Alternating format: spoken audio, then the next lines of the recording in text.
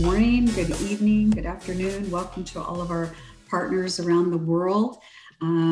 For those of you that are celebrating the Festival of Lights, at sundown today begins Hanukkah. Happy Hanukkah. Welcome to the third episode of All Things Global, powered by Vistatech. I'm Suzanne Frank, your host. I'm Laura Dealey, your host. And I'm Domenica D'Agostino, your host. Today's episode is going to be a presentation by Alvaro Villavilla-Morelo, that's a mouthful, of Nike on Words Matter, a historical and sociological impact of words. So without further ado, since we're a few minutes late, Al, take it away. First of all, Suzanne and the Vistatech team, thanks for having me. This was a lot of fun to put together, and I'm really excited to be here today. Suzanne reached out and asked if I would like to be part of this presentation series, and we started talking about having a conversation, and what were the possible topics that conversation could spin about. And ultimately, I landed on the idea that I am very passionate about words. I studied literature, I studied linguistics, I trained as a conference interpreter and a translator, and then I've had probably every possible job in the localization industry client side that you could imagine. And it's something I spend a lot of time thinking about together with my team at the moment, and also my personal time, weird as that may be. So we knew we were onto something here, and I like the idea of having a conversation, an open conversation with you guys, but I felt the need to also explain what I meant and where I was coming from to kind of like set the stage. So my plan for today is to explain to you where I find power in words. It's a personal story and it's a philosophical one in nature. I do believe that words have the power to change the world. And I want to share some words of wisdom about how I see words and their, why they're important to our society. And then hopefully we'll have some questions and maybe some answers. I'm Spanish, so please, by all means, interrupt me as we go. I will find it rude if you don't. Also, I need everyone to hold a thought while we go through this. If 2020 was a word, what would it be? Okay, we'll get back to this later on. I've kind of already introduced myself. My name is Al, which is a lot easier than Alvaro Villavilla-Morelo. I'm originally Spanish. I have been working for Nike for 7 years now across localization, brand marketing, and content operations. My background is in linguistics, translation, interpreting. I studied in Universidad de Alcalá in Spain and in Herod Watt University, who have a brilliant conference interpreting program. And yeah, I've been in the localization industry for a while now, you may say. In my free time, I'm a dad of 2. I like bikes, I like camping, and I like cooking and eating. So, why do words matter? The reason I think words play such a fundamental role in human nature is because they help us form meaning. I don't want to go deep into the deterministic conversation today, whether language shapes thought or thought shapes language. One way or another, we express thought through words, and in finding new words, we find new venues to express our humanity. The other thing is words resonate with us deeply. When you find the right word, it talks to your gut, and it allows you to express things that you feel, but you don't immediately are able to verbalize. That's why words move us. The fact that words resound with us so profoundly also turns them into a very powerful tool to move other people, but also to allow other people to move you, which is obviously a double-edged sword. There's people who have a talent to put thought into word. Like Ai Weiwei is one of those people who can say a lot with very few words, which is especially amazing considering he does it across several languages. And he has this quote that says, "My favorite word is act." And this is such a bold, clear statement, but it's also, it makes it so easy to understand his art, his political positioning, his philosophy of life, and just basically how he ticks.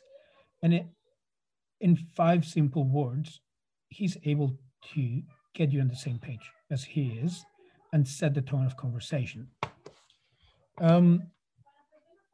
Words have been used by politicians, leaders, generals through history to move people, to move armies, to get people to follow them.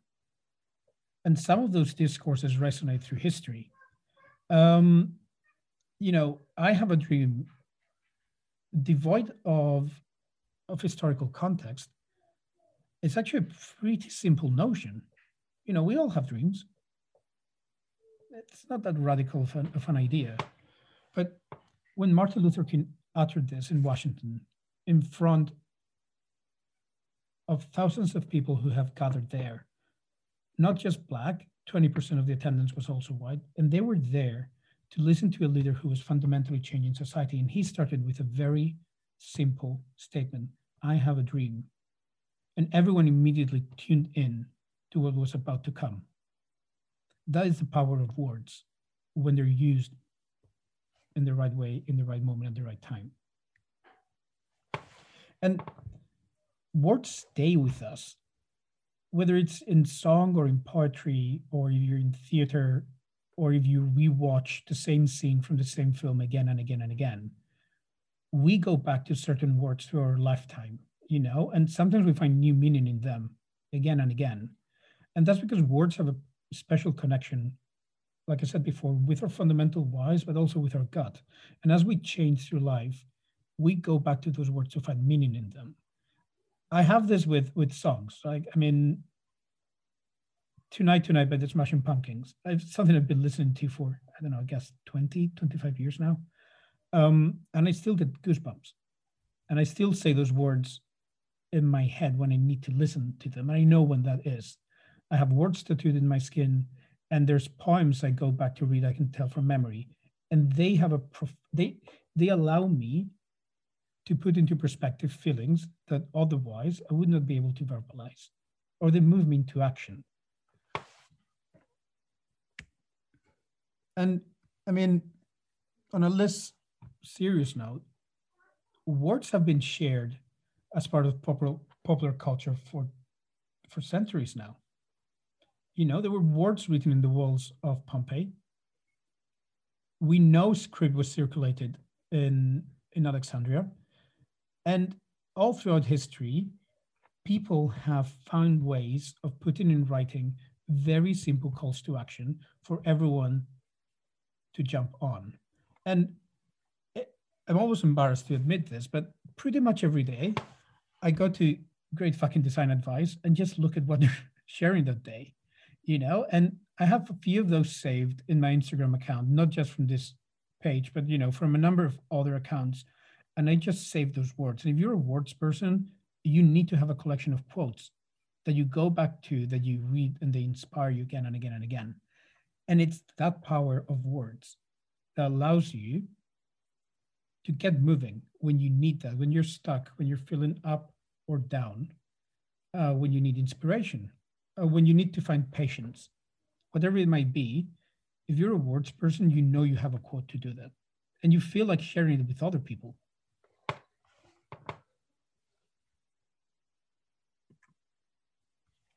And it's not just about the words. It's about who uses them and how they're used. Gloria Steinem said that words mean something different depending on the person who says them, right? Like I said before, I have a dream, you know, said in the morning over coffee. It's not the same as Martin Luther King saying it when he said it. It's not the same as hearing him say it now, decades later. It's not the same as someone quoting him. And he could be quoted and misquoted. So who is using the words and with what intention is a fundamental part of the equation. Nations have been built on words. The French national anthem has been around for over 200 years now. And if you've been to a rugby game in France, it's impossible not to get goosebumps when they start singing La Marseillaise. That's a pretty recent and easy example, but we know it has been sung during world wars. It has been sung during revolutions. And for 200 years, it has given the French people part of their national identity. And those three words are repeated again and again and again. And they form part of a very complicated thing, which is a national construct, whatever you may think of that notion, but somehow they're embodied in very few words that have been repeated millions of times. And words have even been confused for God, hold God, and they have been treated like God. So there's a scripture, right? So in the beginning was the Word, and the Word was with God, and the Word was God. And entire theologies have been built around the idea that God is contained in Holy Word, which to me personally is a strange idea. I'm not a religious person myself, but I understand the profound power that words have had over millions of lives and still have, because it allows people to carry a profound feeling of religion and deity in something that they can actually comprehend and that they can use, which are words.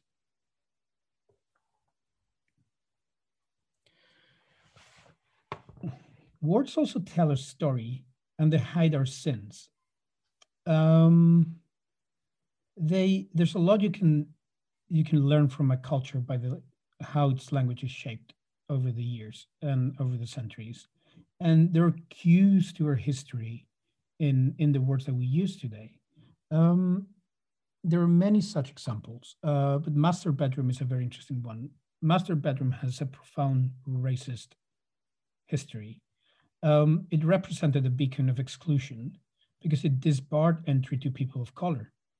And furthermore, the terminology leaves independent women out of home ownership by not having room for a mistress bedroom. This construct of master bedroom is something we've all used and never really questioned, either from a position of privilege or from a position of oppression. The important thing here is it made it into common parlance, it made it into the mainstream because the dominant culture used it, and then it came to us. And history continues to be written in our words and the words that we use. Every year, the Oxford English Dictionary picks a word of the year, and so does the Collins Dictionary, by the way, as does the Spanish Academy and many other entities. This year, the Collins Dictionary chose lockdown, so the imposition of stringent restrictions on travel, social interactions, and access to public spaces, which is unsurprising, but it's also kind of shocking. If anyone had told us a year ago that this would be the next word of the year, I think we would have all laughed. Oxford English Dictionary decided that they couldn't pick a word of the year. It has been such a heavy year for humanity, and the English language has been impacted so deeply by this year that they had to have a selection of those words that they came through. And as you read through this list of words, it kind of like starts bringing back moments in this year that maybe you haven't forgotten, but so much has happened that you maybe has been superseded by the latest big event. Bushfires, impeachment, acquittal, coronavirus, COVID-19, lockdown, social distancing, reopening, Black Lives Matter, cancel culture, APOC, mail-in, Belarusian, moonshot, super spreader, net zero, circuit breaker, support bubbles, key workers, furlough, conspiracy theories, mask up, anti-mask, anti-masker, mask shaming, allyship, decolonize, defund, flatten the curve, pandemic, epidemic, Juneteenth, so on and so forth. 2020 is told in those words, and it's shocking to see this list. I mean, I found it deeply impacting when I saw this come through in my Instagram account feed.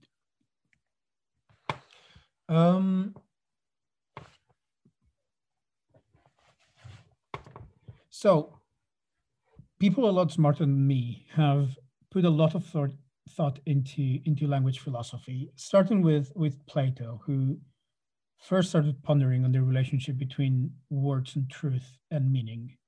And John Locke made this interesting point that we should have a great fear of disputes in this world if words were taken for what they are, the signs of our ideas only, and not things themselves. And I want us to keep this idea for a moment, because words matter, but words also need to be taken for what they are. Because when we don't see the difference between a word and an idea, we empower other people to tell us what we think. Umberto Eco, who obviously is one of the great language thinkers of our times and of all times, and he took the study and the thinking around the relationship between, you know, a sign and meaning and reality to new levels in the 20th century. He also has this really interesting book. It's actually a collection of essays called How to Spot a Fascist. And he starts by telling a story of 1942 when he was 10, you know, and he won the first prize at a compulsory open competition for young Italian fascists, which everyone his age had to join. And he wrote a very intense piece about, you know, should we die for the glory of Mussolini and the immortal destiny of Italy? And he wrote that, you know, that writing competition. And then he tells how from 1943 to 1945, he actually learned the true meaning of freedom, which at the time for him, when he was a teenager, didn't include the notion of liberation. And in that process, he learned that freedom of speech means freedom from rhetoric, which is the freedom to understand the difference between how words are used, what words mean, and what you yourself think.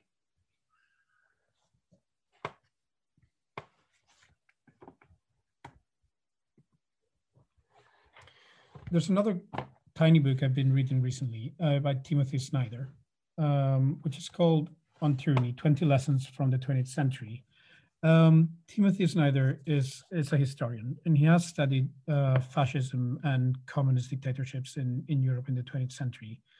And at the beginning of the 21st century, he started raising the flag and saying, hey, history does not repeat itself, but there are patterns, and there's people who see those patterns and use them. And he basically wrote down 20 things that we should all keep in mind and just be aware of. And 2 of them are specific about words.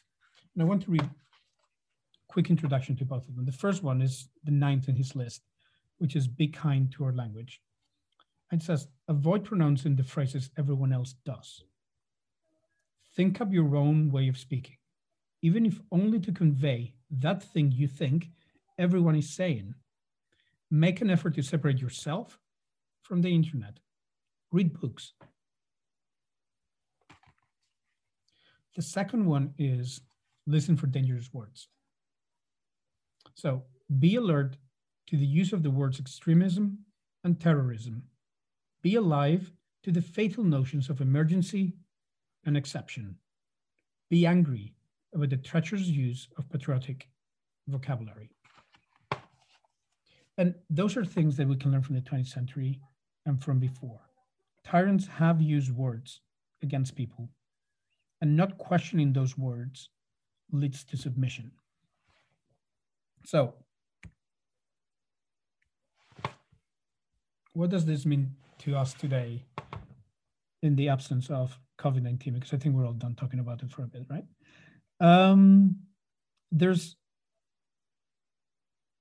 Every generation has its own war of emancipation. And I feel today's young people have 3 battles that they have decided to fight. The first one is on gender, the second one is on race, and the third one is on climate. And like we've seen, and like we were discussing, the words that we use carry a meaning, carry baggage, and tell a story of how we got here. The words that we use are full of intent and intention, whether we want it or not. And the words that we use will carry our ideas, even if they're not the same thing as our ideas. And I just wanted to spark this conversation with you today about how I see words being used in the context of those emancipation movements and how the notion of decolonializing language is gaining ground. And decolonializing was one of the words in that 2020 list of words. And what it means is actually unpacking that baggage, that historical baggage that comes with words, questioning that background. How did white domination, how did the patriarchy shape the language that we use? And how can we start using words in a way that drives change? And how are people, and not just we, I mean, I actually think this is young people's fights, and I mean, I personally support them, but that's beyond the point. On gender, one thing I've noticed is how simple English makes it to suddenly switch to the inclusive they. This is a lot harder to do in gendered languages like Spanish, right? But English has made it very easy to start writing emails that don't make an assumption about who you're talking to or how that person identifies itself. And even though the pronoun they has been used in English as an inclusive or neutral singular for centuries, it has actually become mainstream recently, right? And allowed people to, both from the point of view of the speaker, but also from the point of view of the receiver, to have a respectful exchange that doesn't make assumptions about the gender politics involved. And I have a daughter, and I think a lot about this when we speak in Spanish at home. It's a lot harder to do this in Spanish. And languages are so loaded.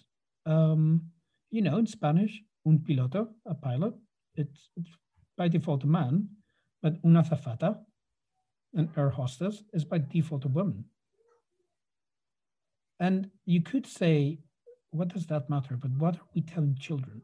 How do we construct the self-image of a girl when gender is pre-assigned to specific roles around them? And how do we start breaking through them to set them free and let them be whatever they want to be? And we can start creating that change in many ways.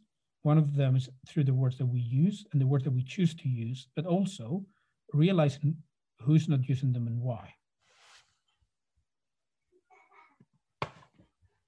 On race, many pages have been written this year on this topic, rightfully so. And there's many ways we could approach it, but there was a debate in American media that really interested me, and that was the Black Lives Matter, and then a kind of backlash that started with All Lives Matter. And I love this little comic because I think it makes a point brilliantly of when you have, it's so easy to stay with the words and you say Black Lives Matter. No, but all lives matter. Yeah, of course they do. It's hard to argue with that, but it actually is. If you go, you need to go a little bit deeper. You need to go beyond the words, and you need to understand two things. A, why do Black Lives Matter? So in this case, obviously, it's because of all the historical and social law that are behind them. But you also have to go in and question who is diverting attention from that struggle, who is distracting attention from the meaning of those words by using the same words in a different way.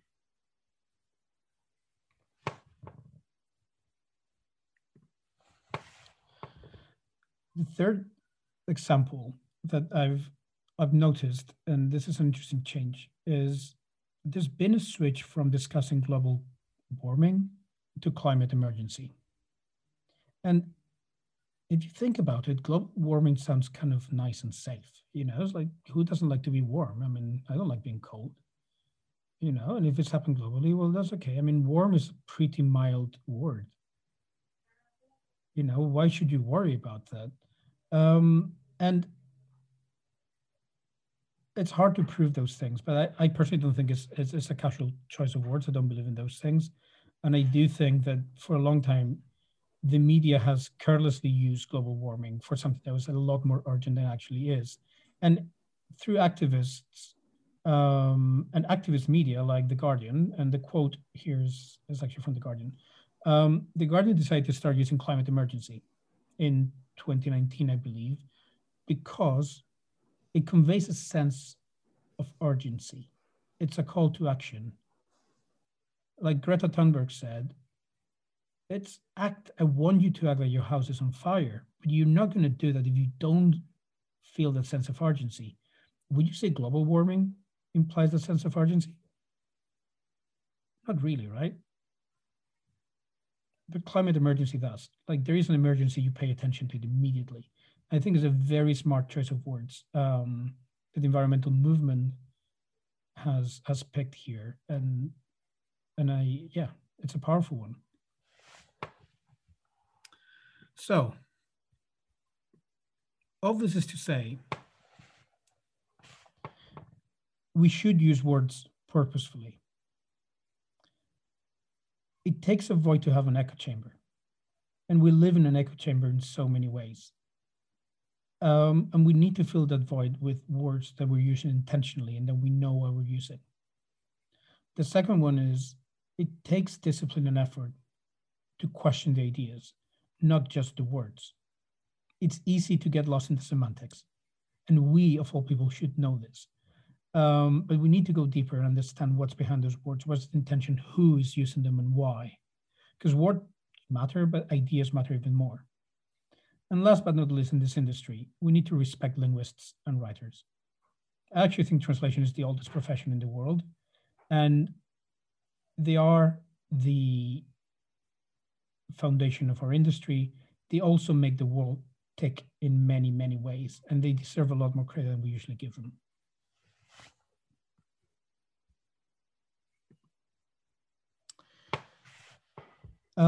Very quickly, I've referenced a few books. Susan thought it was a good idea to share which one. So if you guys want to screenshot this, or I can share the list later on. Those are literally books that I've been reading recently in no particular order. So you have On Tyranny by Timothy Snyder. It's literally a 1 hour read, highly recommended. Of the Abuse of Words by John Locke. And there's a typo in the name. How to Spot a Fascist, fun reading, very important, by Umberto Eco. Sorry if someone is disappointed I didn't go deep into the linguistics and semiotics of Umberto Eco, but we can do that another time. There's this lovely little book from Phaidon called You Better Make Some Noise. It's literally a book of quotes. And they're pre-drilled, so you can actually read them off and give them to people as you go. And then there's Do the Fucking Work, which I don't think is a great book, but I actually find it really moving. And I like casually looking at it. And it's so beautifully put together. So that was a lot of words for me. This was meant to be a conversation. So let's have a conversation now. And I would like to start with going back to this idea. If 2020 was a word for you, which word would it be and why? Tell me.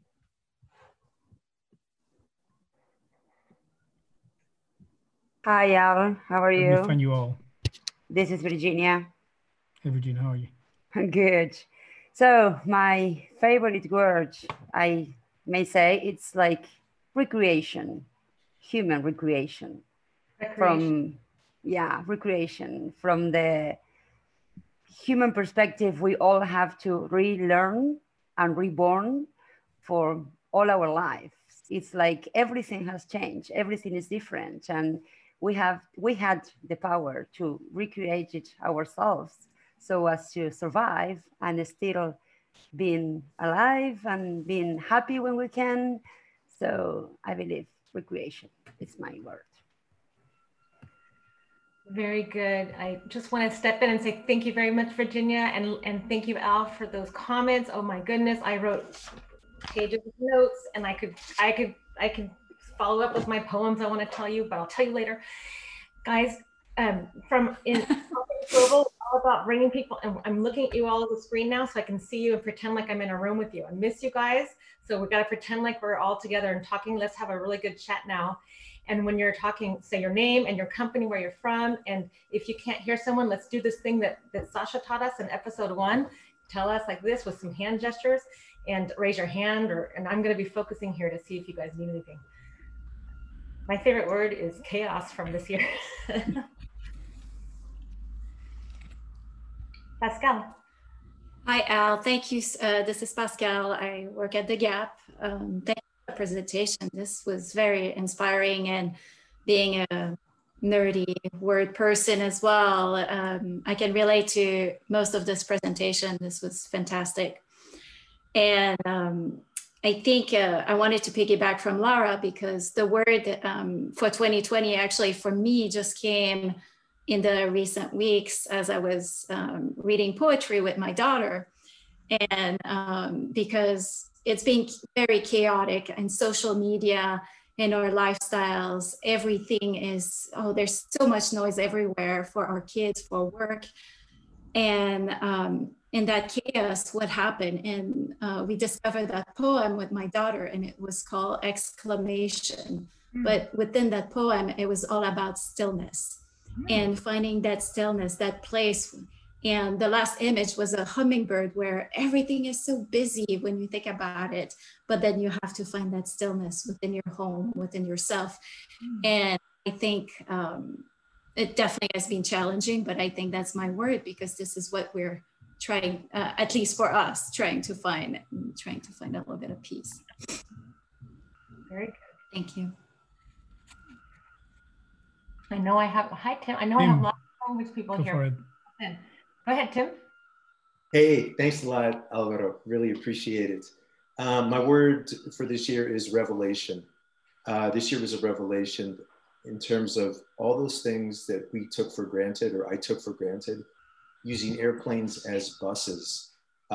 Forgive me if this is offensive to anyone, taking democracy in the United States for granted, that it was always going to be a given.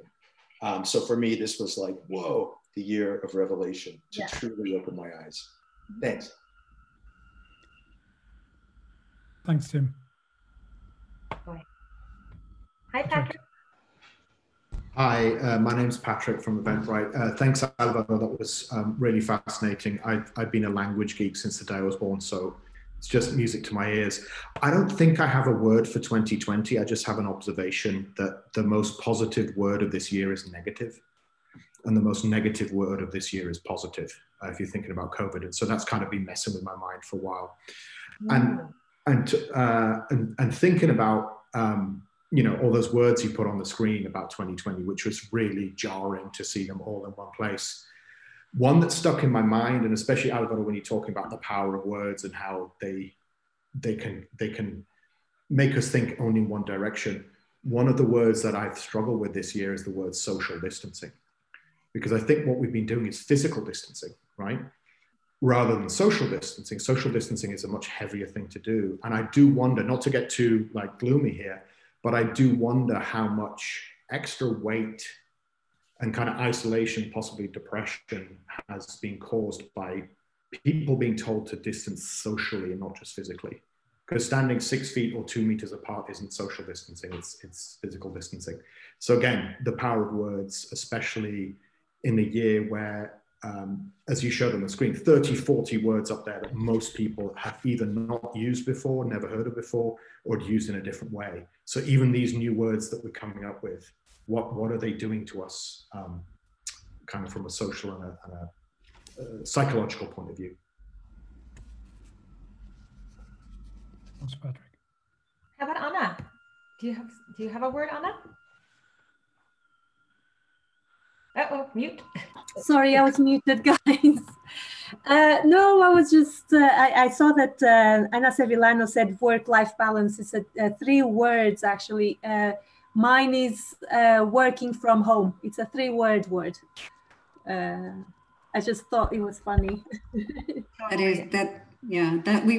thank you, Anna. We have too many Annas in the room. Anna Schlegel.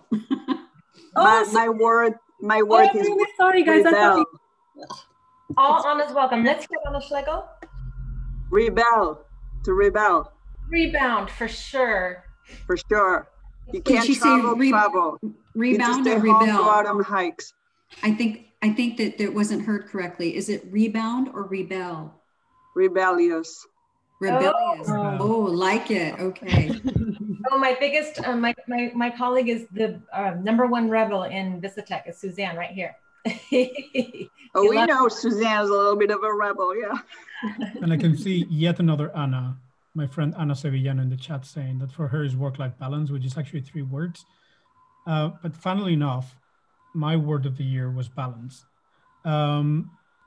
Work-life balance is one of them, but this to me has been a heavy year about finding balance. It's not something I had thought about a lot previously in life, and having to find balance in the daily routine and in a rather monastic life, if you will, which is not something that sits well with someone who's slightly hyperactive like me. Yeah. And it's, you know, that word balance, it's something I hadn't put so much effort into ever and so much thought into.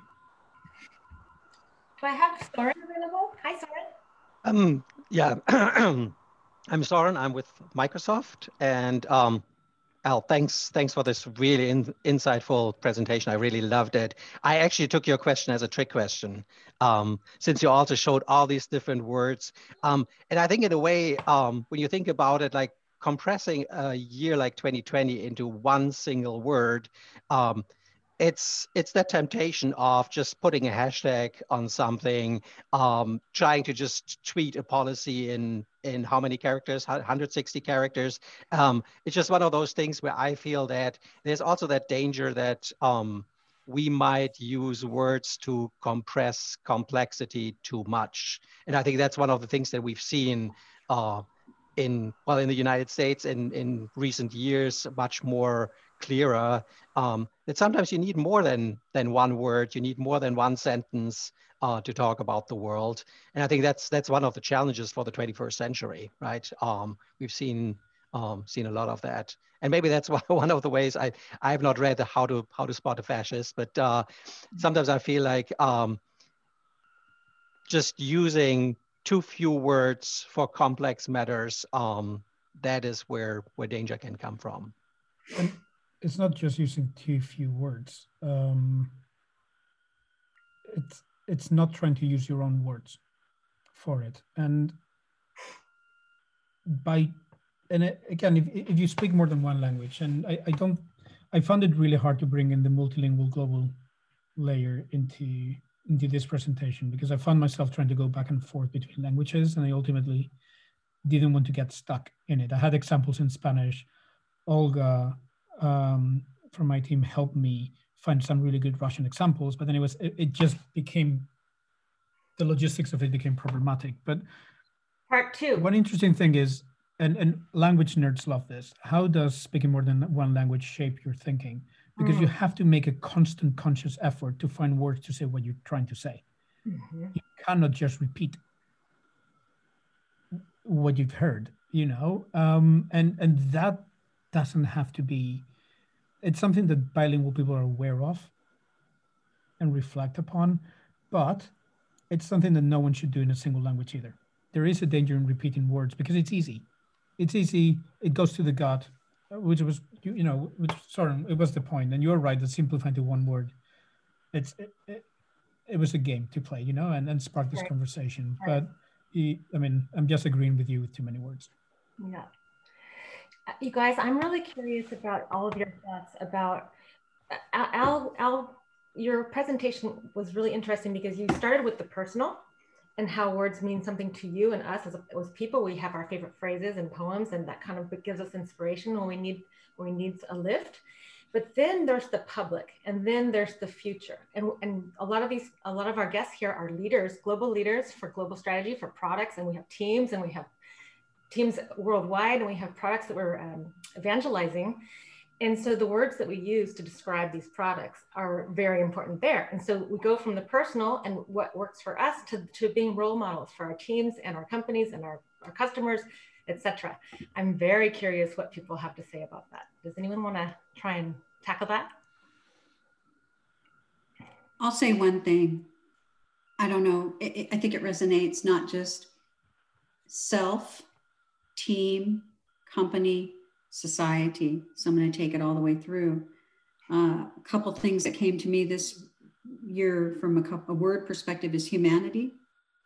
I don't think that I ever had to look at my fellow neighbors and relatives and colleagues and society in the manner which I did this year. So many people are suffering. So it gave me a sense of that humanity, that connectedness to humanity that this dark time has created. It really resonated with looking over there to see how others are doing. I was so caught up in the day to day, the task versus the bigger, wow, put your head up and look at what's going on with your fellow man. Another thing I think is during the darkest times, I think that one of the survival tactics is the word gratitude, being grateful for what you have. And sometimes you have to really dig deep to find a thing or two that you can be grateful for. So that's all I wanted to add to that. I'm sure others have interesting things to say. Thank you, Laura.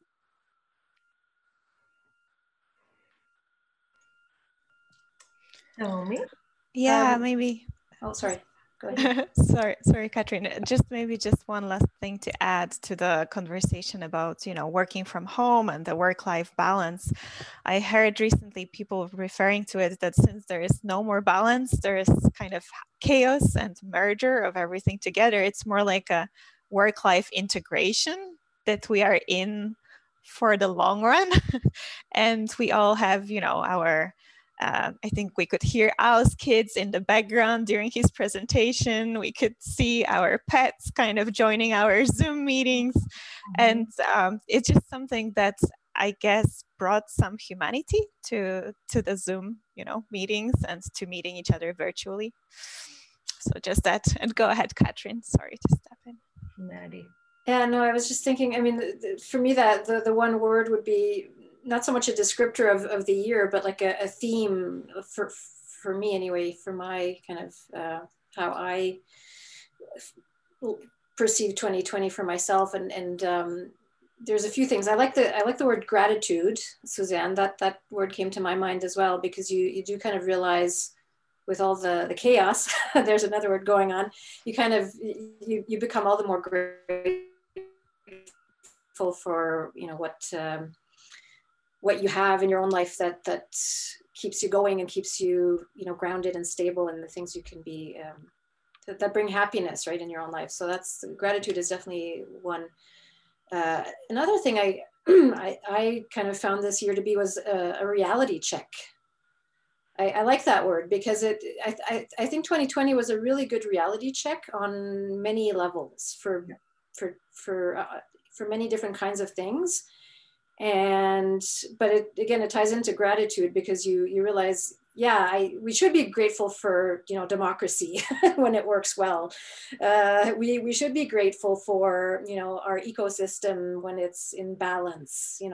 We should be grateful for, the relationships in our lives that keep us going. And, because when we're all in lockdown, I can't even imagine living by myself right now, right? We're in lockdown here in Toronto. And if I was living all by myself, I think I'd go a little nuts, right? So on the one hand, and another word that came to my mind was patience, because on the other hand, we're now all home all the time.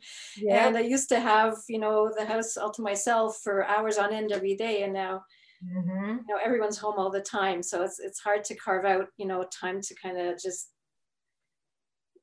get some quiet time to myself. So patience is another word that has been important to me.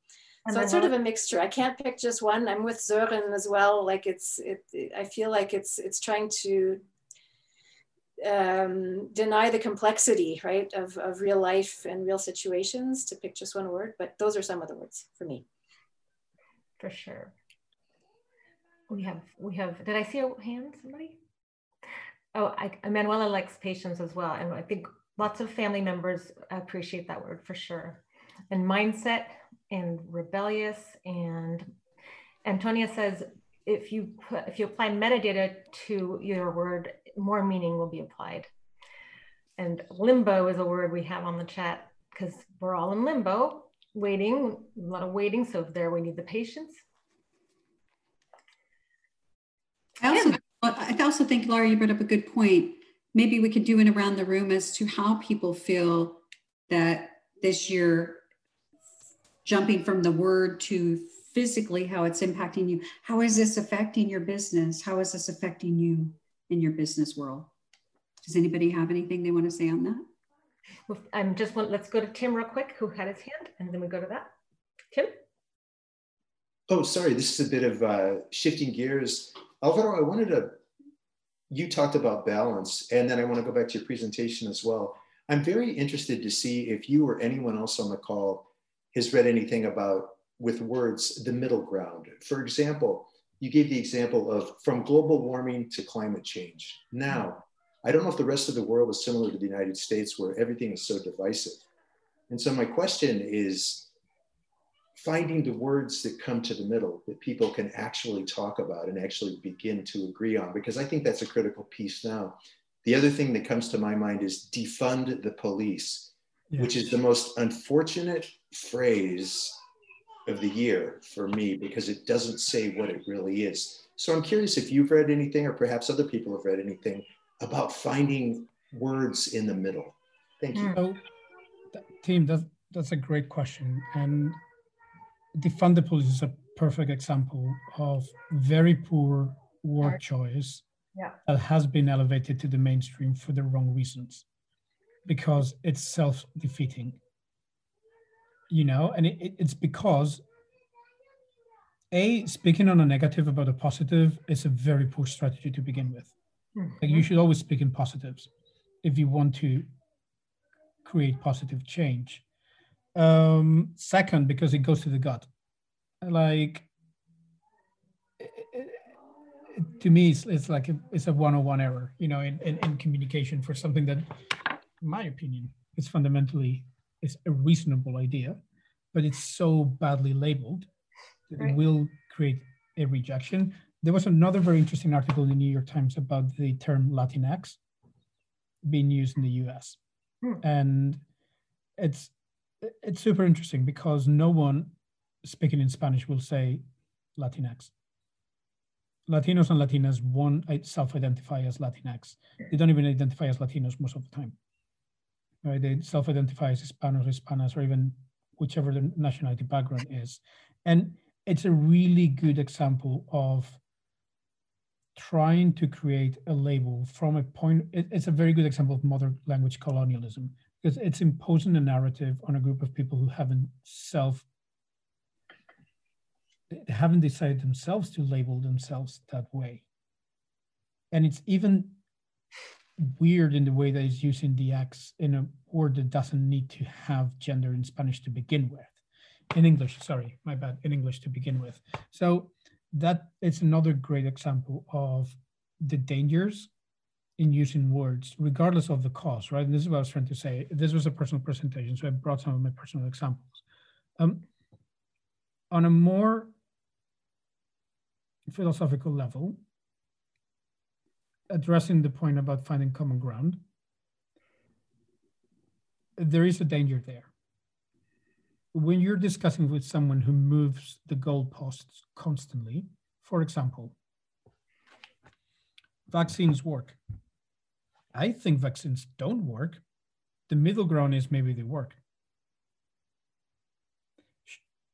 And that's a very easy trap to fall into when having a conversation with someone who's not committed to the truth and is not committed to facts and is not committing to actually the ideas behind the words. Same can happen with any other topic. And it's something that populists will use on the left and the right, will use constantly. Because if you move the goalposts so far out of what's reasonable, the common ground will fall in an unreasonable place.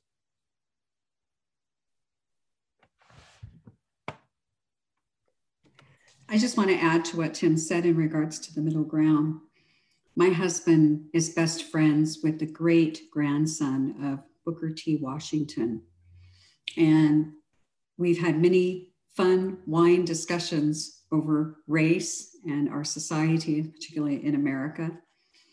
The middle ground is very important because each side has a symbiotic. It's like somebody said earlier, you can't have one without the other. They're symbiotic.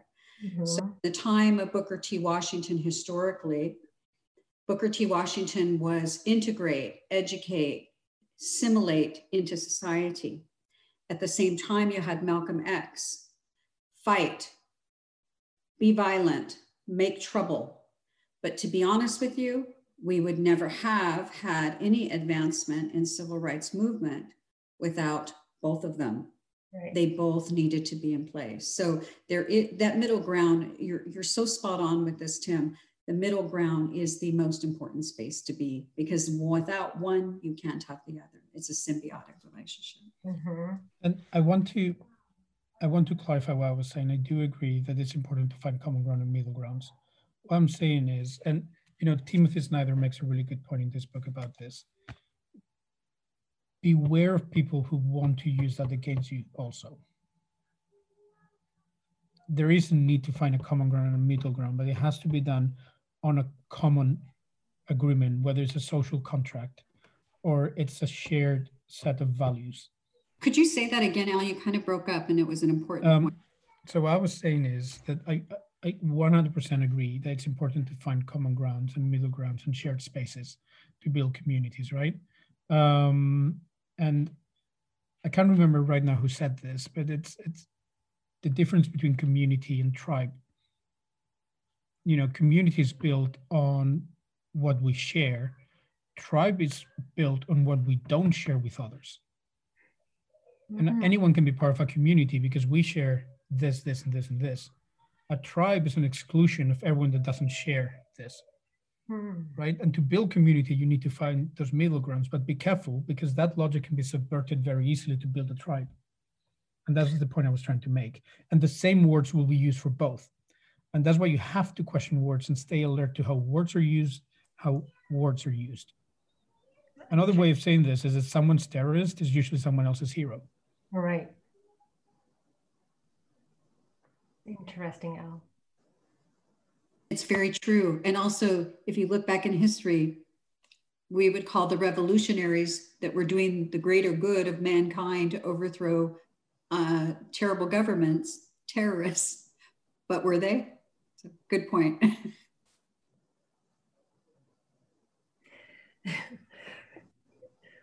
We see that a lot. I'm kind of laughing, thinking about how many times people can anything we try to do in earnest can get turned upside down. So I think you're right. Beware and be prepared. It shall happen. And I think good marketing on any side, good marketing and good kind of counter proposals are the way to handle that.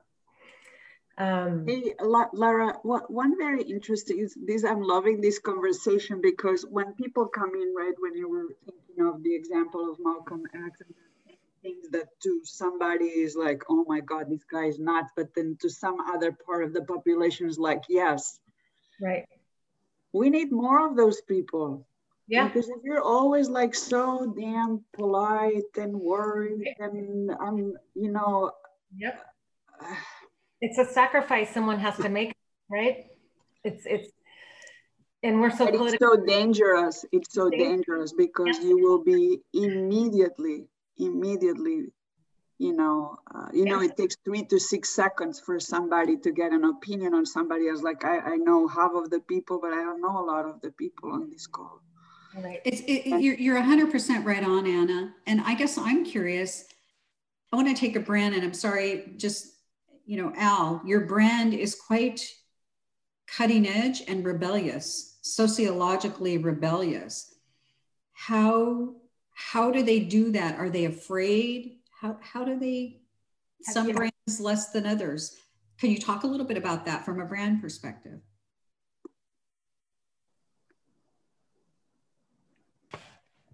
It's a difficult one to discuss, honestly. I'm not going to discuss brand strategy openly here, but what I can tell you, and this is true for any brand, is that it has to be rooted on your mission statement and your vision. And that's where it comes from. for any brand. Yeah. And that's what will act as a guiding principle for how you should be talking, how you should be using words, and which side you're going to be taking in history. This is true for any organization, not just brands, but it's very true for brands. And you will see, and it has been, if you're interested in brand strategy, you will notice that over the last 5 to 10 years, there's been a shift towards brands trying to find purpose. It's rooted partly in what we're discussing today.